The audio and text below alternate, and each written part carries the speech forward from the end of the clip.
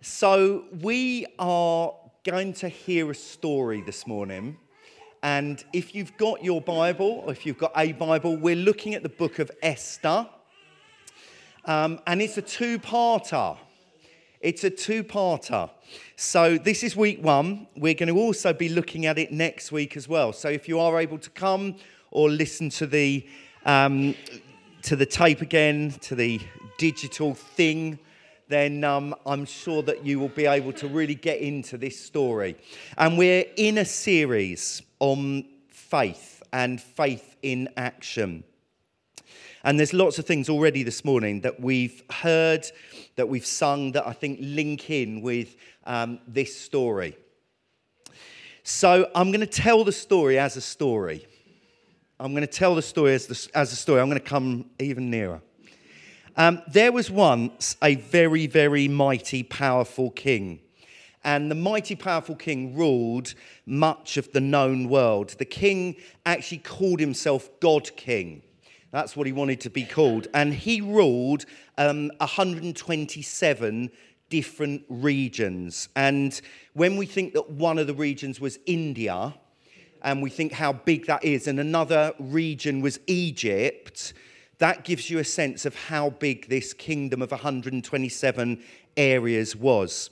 And this guy was a Persian, and Persia is a region. We still talk about Persian rugs, Persian cats, but it was a big, big region that existed. It really existed.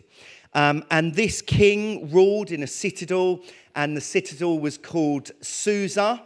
You'll know of Babylon. You'll be aware of Babylon. Susa was a city pretty similar in size to Babylon, and it's in the middle of modern-day Iran. Iran, Iraq, Afghanistan. All we often think about are wars and battles in the Middle East. This was the cradle of civilization. This is where life started, many people believe. And this is where this god king called Xerxes lived, ruling his 127 different provinces. And in his third year as the ruler of this known world, he had a great feast. And this feast lasted for about 6 months. And during the feast, all the food and all the drink that he wanted was brought by the servants. And the servants were often people from all of the different areas that they'd captured and beaten in battle. And they served this great king. And he served, first of all, for 6 months, all his royals. And they took all the food and all the drink that they could possibly have. And I'm sure some of you are thinking, well, how can you just keep on eating and drinking? Well, some of you won't be thinking that. How can you keep on eating? Well, the Romans had a technique. And the Romans' technique was that they just kept making themselves sick after every meal. So they literally, like anorexics, they would literally make themselves sick, and then they would eat again. And then they'd make themselves sick, and they would eat again. And they would just go on and on. And the Romans, we know, and the Persians, and many of these big empires would eat more and more bizarre things. They would look for more and more unusual things to eat, just because the extravagance was partly linked with them being like a god.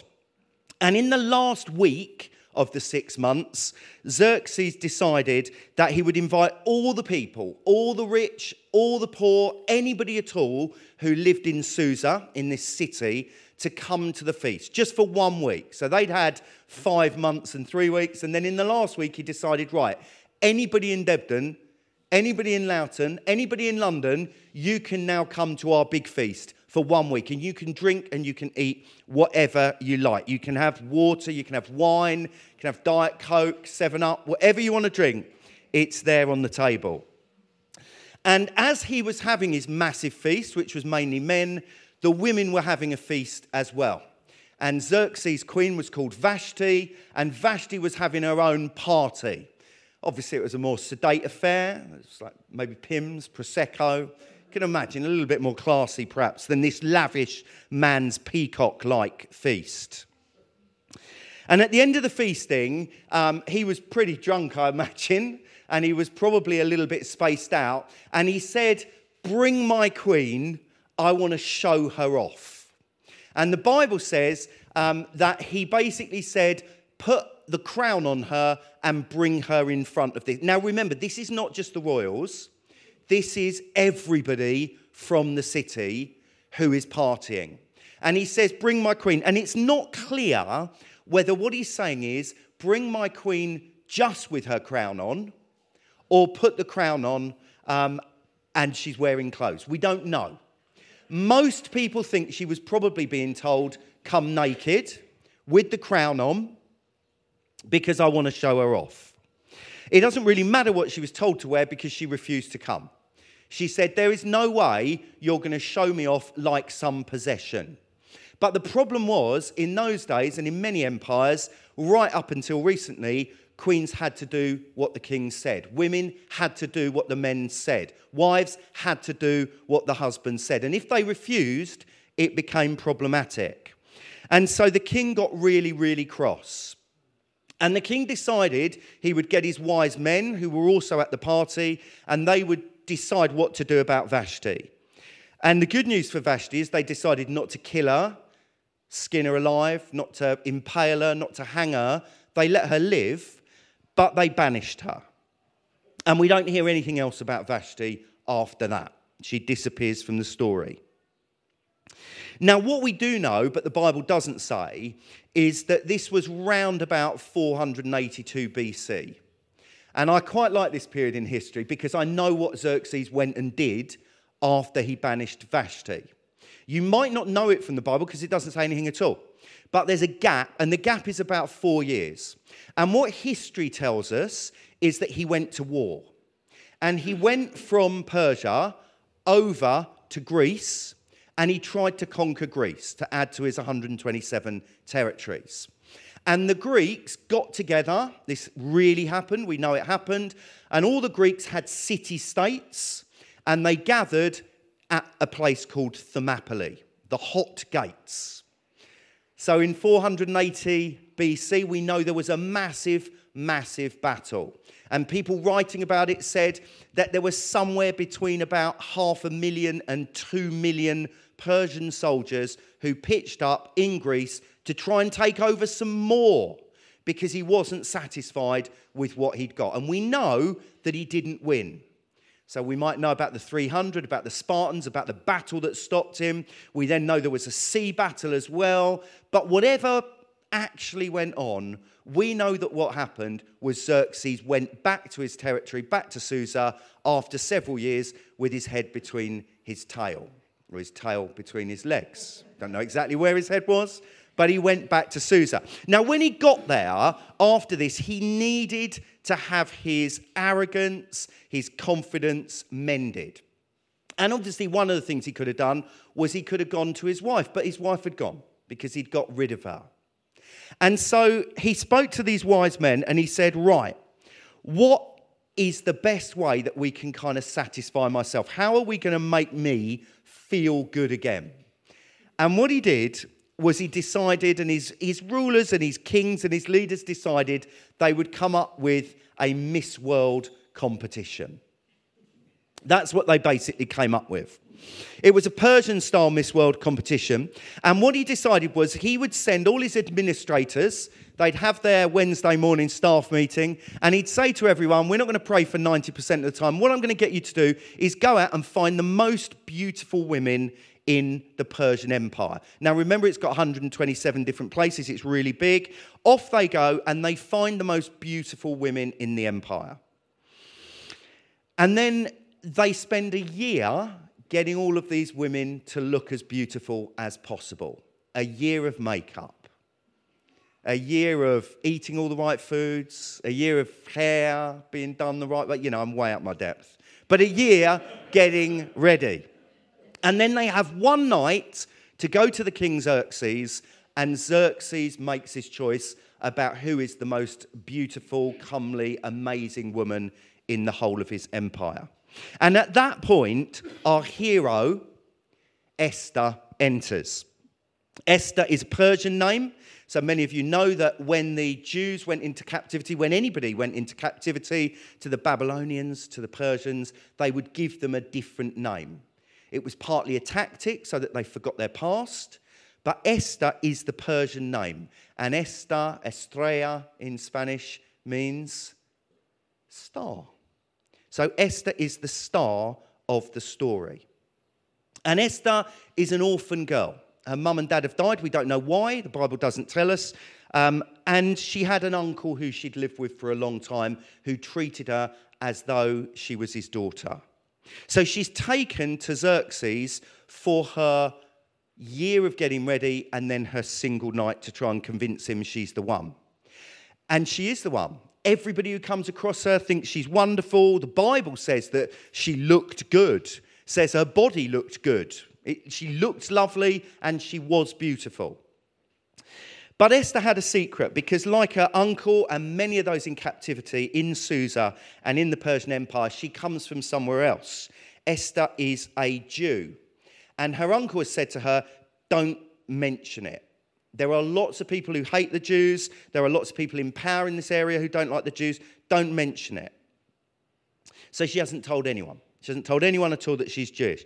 But one of the people who hates Esther is called Haman.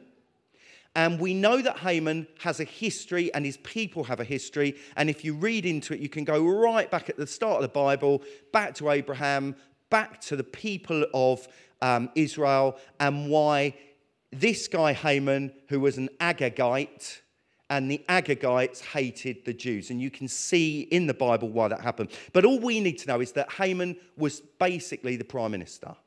And the prime minister came from a race that hated the Jews. And Mordecai is the name of Esther's uncle. So Mordecai, Esther's uncle, has gone with Esther for this year, and he's gone to try and see whether she's going to become the queen. But he's not allowed in the palace, so he sits just outside, and he spends a lot of time sitting outside.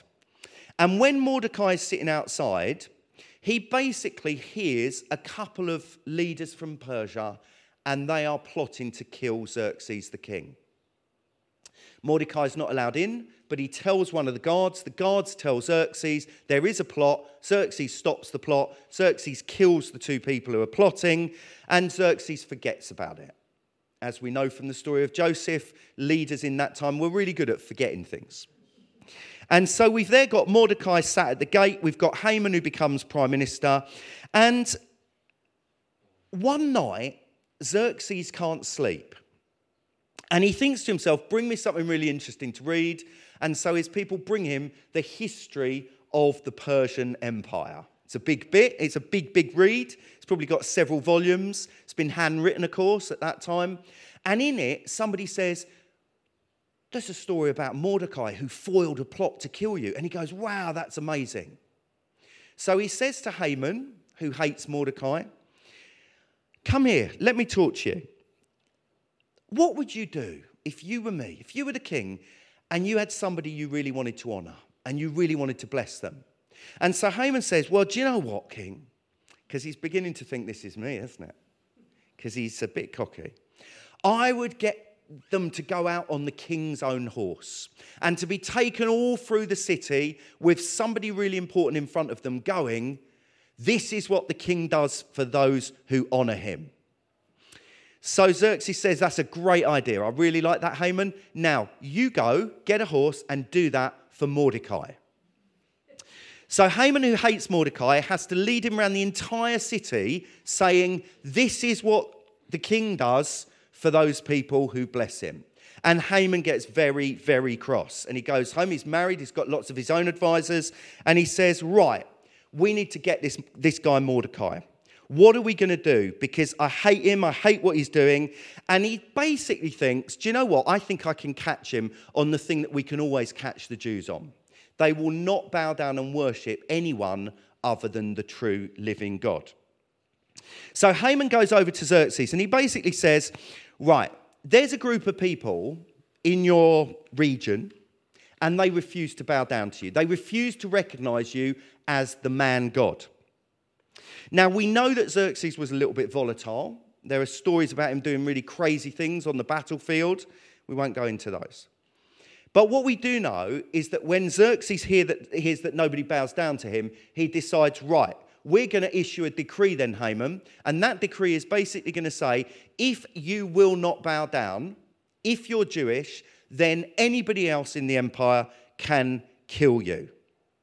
So this decree goes out. The decree goes out that basically says, if you are Jewish, you can be killed by anybody else on a certain day. And Haman says, well, it doesn't really matter what the day is. He gets his dice, because they make decisions by casting lots or throwing dice, called pure. We'll come back to that. He throws his pure and it comes up with a date.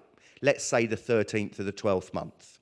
So the royal decree says on the 13th of the 12th month, you, if you live in the empire, can go and kill the Jews.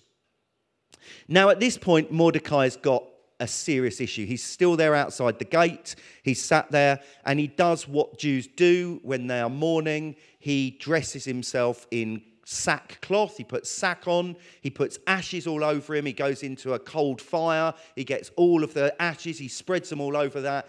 And then he sends a message to Esther. So Esther's in the palace.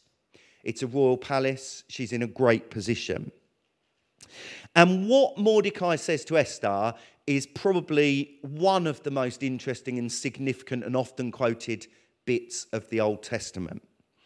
Because he basically says, don't think that you in your palace are going to be safe from this decree, even though nobody knows you're Jewish. Because God will do something to save the Jewish people. And it might just be that he's put you in this place for such a time as this.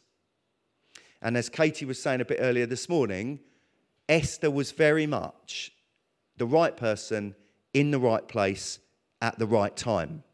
And the question is, will she do the right thing? Will she sit there in her luxury with all the food and the drink and the power and the servants that she's ever wanted, an orphan girl, or will she risk everything by going to the king?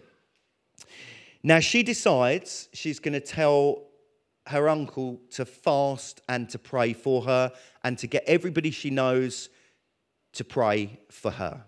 And they pray in the fast, and then she goes out to see the king. Now, she's not allowed into the king's presence without him inviting her, so she's got an immediate problem. In theory, if you pitch up and try and walk in and see the king without him inviting you, you should just be killed. Nobody goes into the holiest place, says Xerxes, the god king. But she decides this is too important, and she says to Mordecai, if I perish, if I die, I die. I'm going to do it. So after the 3 days of prayer and fasting, she goes in, and Xerxes extends this royal scepter, like this long kind of thing that you've probably seen. Our own queen has one of these scepters. And the scepter basically means, I'm touching you with the scepter, you are okay to come and to talk to me. So she goes and she invites him and Haman to a feast. And at the first feast, they enjoy it. Haman even goes home after the first feast. He says, this is amazing. Look at what I am. I'm now prime minister. Even the queen, the most beautiful woman in the world, keeps inviting me to feast. I've got another one tomorrow night. And then the next night doesn't go quite so well. Because at the second feast, Esther says, King Xerxes, Haman, just sit there for a sec. King Xerxes, there is somebody who's issued a decree that means that me and all my people are going to be destroyed. And Xerxes go, no way on earth is this going to happen. Tell me who it is. And she says, it's Haman.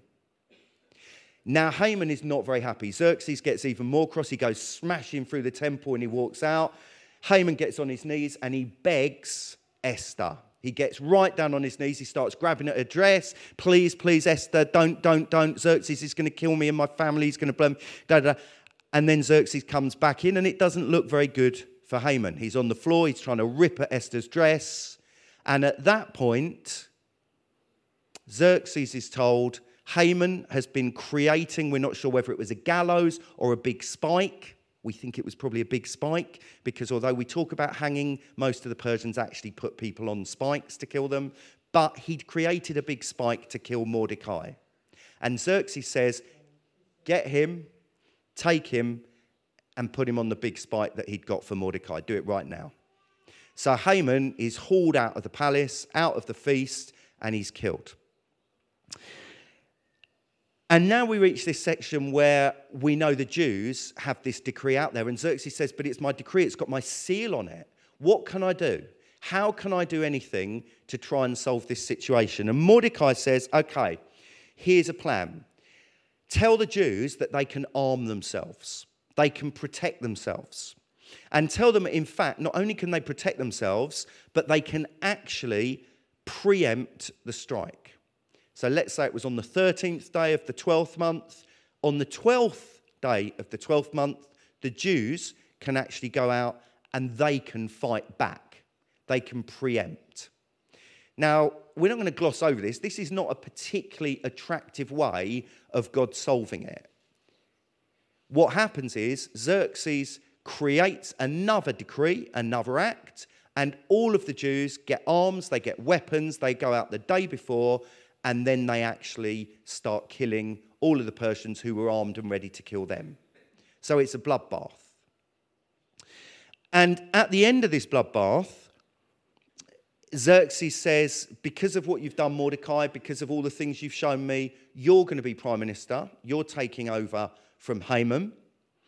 And Mordecai and Esther, for the Jewish people, want to remember this great event, this great salvation when the Jewish nation would have been wiped out. Because just so that we're clear, there is no Jewish nation. There's not a big Jewish nation back in Israel at this time. Most of them have been hoarded off into captivity. So in order to remember this, they come up with a plan. They will call it Purim, and they will create their own feast or festival.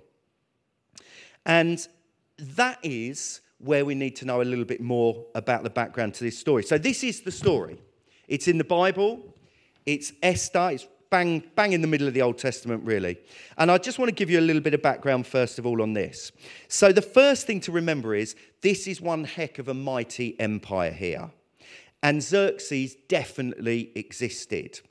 We're not so clear about Esther and Mordecai or even Haman. They're not mentioned anywhere else in history. People have tried to do it. They've tried to come up with, oh, well, they definitely existed. It was this period. But we know it must have happened in the 9 years or so between 482 BC and 473 BC. There's a genuine period where we know Xerxes ruled. And we know he was rash.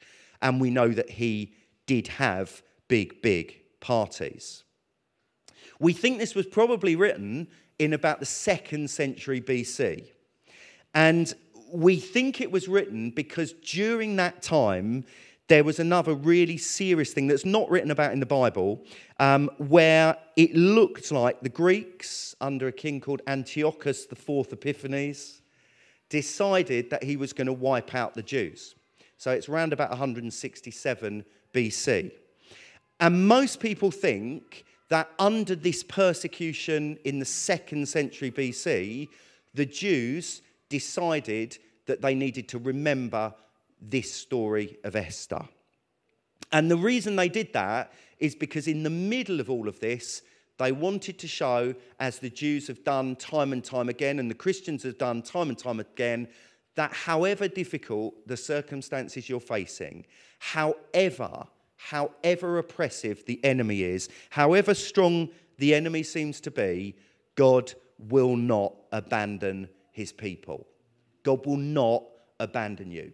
Whatever you face, however difficult, however big the demons feel, however it seems like it is impossible, you're the orphan girl with no hope and no future in a foreign land, or you're the queen where there's been a royal decree and you can't even go into the king without giving away an identity that will get you killed, or if it's you in your situation here today, God has a plan, God puts plans in place, and God is in the business of salvation.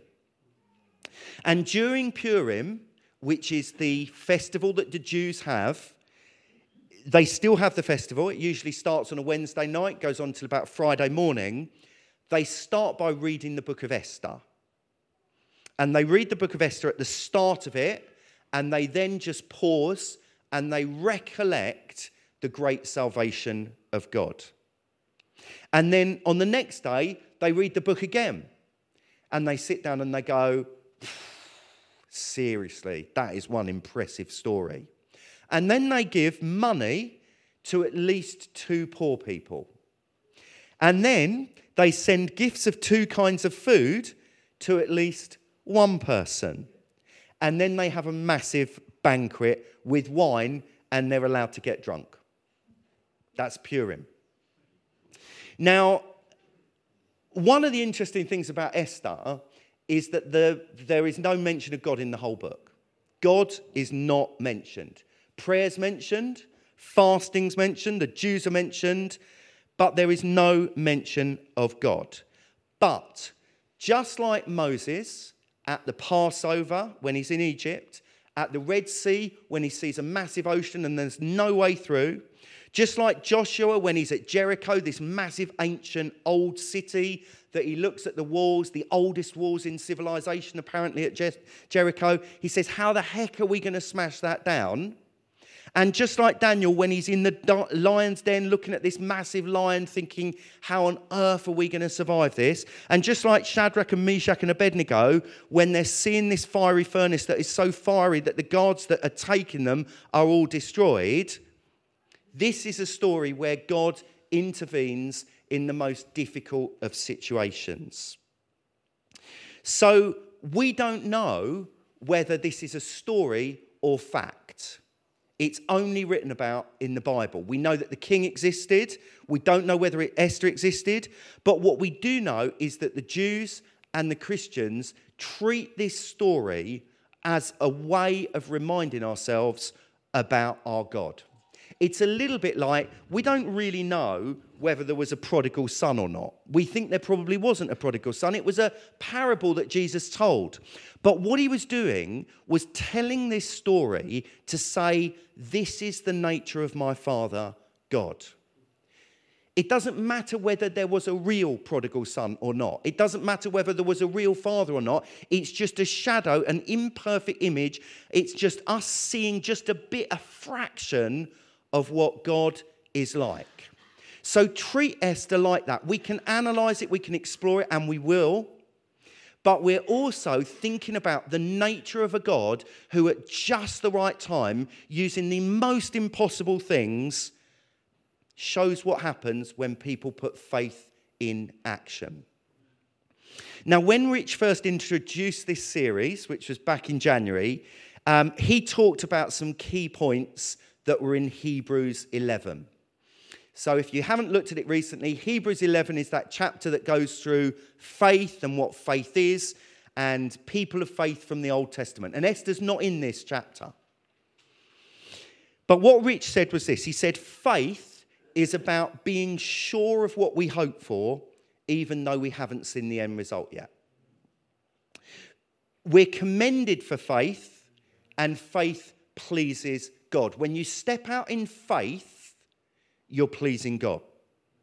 Faith is about realizing that we are strangers and foreigners on earth, and we've got a heavenly home where we're going, which has been prepared for us. Faith is about understanding the past, how the world was made, what God has been doing in human history.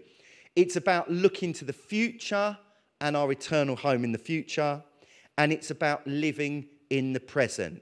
We act now because we know what God has done, we know what God is preparing, and we therefore know that we are safe to put our faith in him now.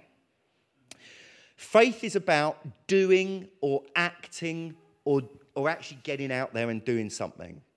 And as we heard the word this morning, it's not good enough just to have a faith. It's not good enough just to sort of sit there on our own and think, actually, we're okay. Just like Esther wasn't allowed to do that. Our faith is there so that we can put it in action. We have a faith so that we can get out there and make a difference. And it says in Hebrews that faith does not guarantee success on earth. Now, for Esther and for Mordecai and for many of those other Old Testament characters, it did. Things went really well. But it's about the eternal home and the eternal destiny that Hebrews 11 comments. So if we think really quickly about Esther, and we just talk about Esther and what Esther really did, and what the story tells us, we can see it really fits that pattern brilliantly. So first of all, both Esther and Mordecai are sure of what they hope for. They believe in the complete salvation of God. They genuinely feel, Mordecai says, that God will find a way to solve this. Their confidence is the same kind of confidence when you pray for somebody and you say, no, God will find a way. Amen. It's the confidence that says, whatever happens here, we are going to trust that God has a solution. God solves problems. He's a saviour. He's in the business of saving. Secondly, Esther and Mordecai are rewarded and commended for their faith. So in an earthly sense, one becomes queen, one becomes prime minister. That's pretty big. One has a book of the Bible named after them, and both of them are embedded in a Jewish festival. That's pretty big way of being honoured and remembered for your faith. I'm not suggesting any of us are going to become king or queen or prime minister or have books of the Bible named after us. That's very unusual. But it's an example of where they trusted God and he rewarded them for it. Thirdly, they're both foreigners and strangers. They didn't physically live in Israel. They were born in captivity, but they knew they were born in a land that wasn't their own. So they were very, very much, quite literally, in a foreign capital as strangers. But they knew, they really, really knew, they had a people, they had a purpose, they had a destiny, and that their God was more important than their current living situation. Next, if faith helps us to understand the past, look to the future, and live in the present, Esther is brilliant. Both of them knew about the past. They both knew because the Jews in exile constantly talked about what God had done in the past, constantly reminded them about what God had done in the past. And I just want to give this now. I just think for all of us, we need to do more of that stuff. We need to do more remembering what God has done in the past, in the Bible and in our lives. We need to remember those words that he gave for us years ago, and they came true. We need to remember those dreams that he gave us when we were younger. We need to remember when we were in that back room and people were praying and somebody had something for us and we forgot about it. We need to remember what those things were. Because remembering who God is and what he's specifically saying for us is really significant. They lived in the present and they coped with this dangerous situation in the present because they were rock solid in who they were and in what was coming for them. And that comes back to the point we've already said, which is they acted. If Esther hadn't gone into the king, Mordecai couldn't have got there. God may have had some other way of solving this because he may well have plan Bs.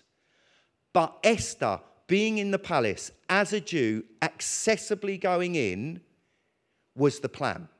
Mordecai couldn't do it. He couldn't get beyond the gates. He wasn't allowed to. He wasn't holy enough in Xerxes' eyes. So faith is about acting in the confidence that God has good things for us. And then finally, faith is about saying, whatever happens to us, we're going to trust God. It's what Shadrach, Meshach, and Abednego say when they're going into fire. They say, we know God can save us. We are seeing over 1,000-degree temperature in there, and people are burning up in front of our eyes. But we believe God can do this for us. And even if he doesn't, well, do you know what? We've got eternity to live with him. So we need that bigger vision of eternity, that bigger vision of what God's got for us when we're there with him in the future, that revelation of what the future's about, so that we can not bow down to the idols and the god kings and the rulers of today. And we've got to remember in Hebrews, it does say, verse 6, chapter 11 says, without faith, it's impossible to please God. Without faith, it's impossible, because anyone who comes to him must believe he exists and that he rewards those who earnestly seek him. So we've got to keep reminding ourselves that he exists, that it's not some game, That we don't come to some service because it's nicely ordered and we've got all the right things, but that this is real, that God is real, and that he is really there for those who earnestly seek him. And that's why we've decided to put in Esther for 2 weeks, and why next week what we're going to look at is this. Next week we're going to look at Esther as a woman of beauty, power, action, and humility. A real star. We're going to look at Mordecai as a man of God, of humility, of boldness, and a mentor. We're going to look at God's timing. We're going to look at living in a complex pagan world. We're going to look at remembering, and we're going to look at respecting our elders. That's the plan for next week. Let's just pray for a second, shall we? Lord, we remember your goodness. We remember what you've done. We remember all those stories in the Bible. We remember the things that happened. We remember the things that are given as examples for you as a good God who chose to send his own son to die for us so that we might have an eternal home with you. Thank you that you want to walk with us. You want to talk with us.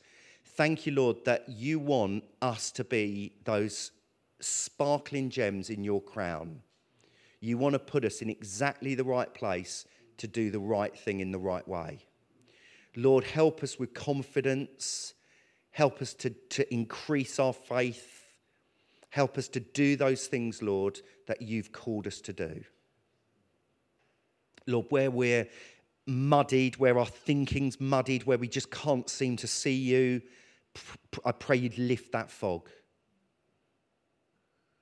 Where there's a lack of clarity, Lord, we can't see a pinpoint way forward. Help us know that you're right there beside us and in front of us and behind us, protecting us and providing the way.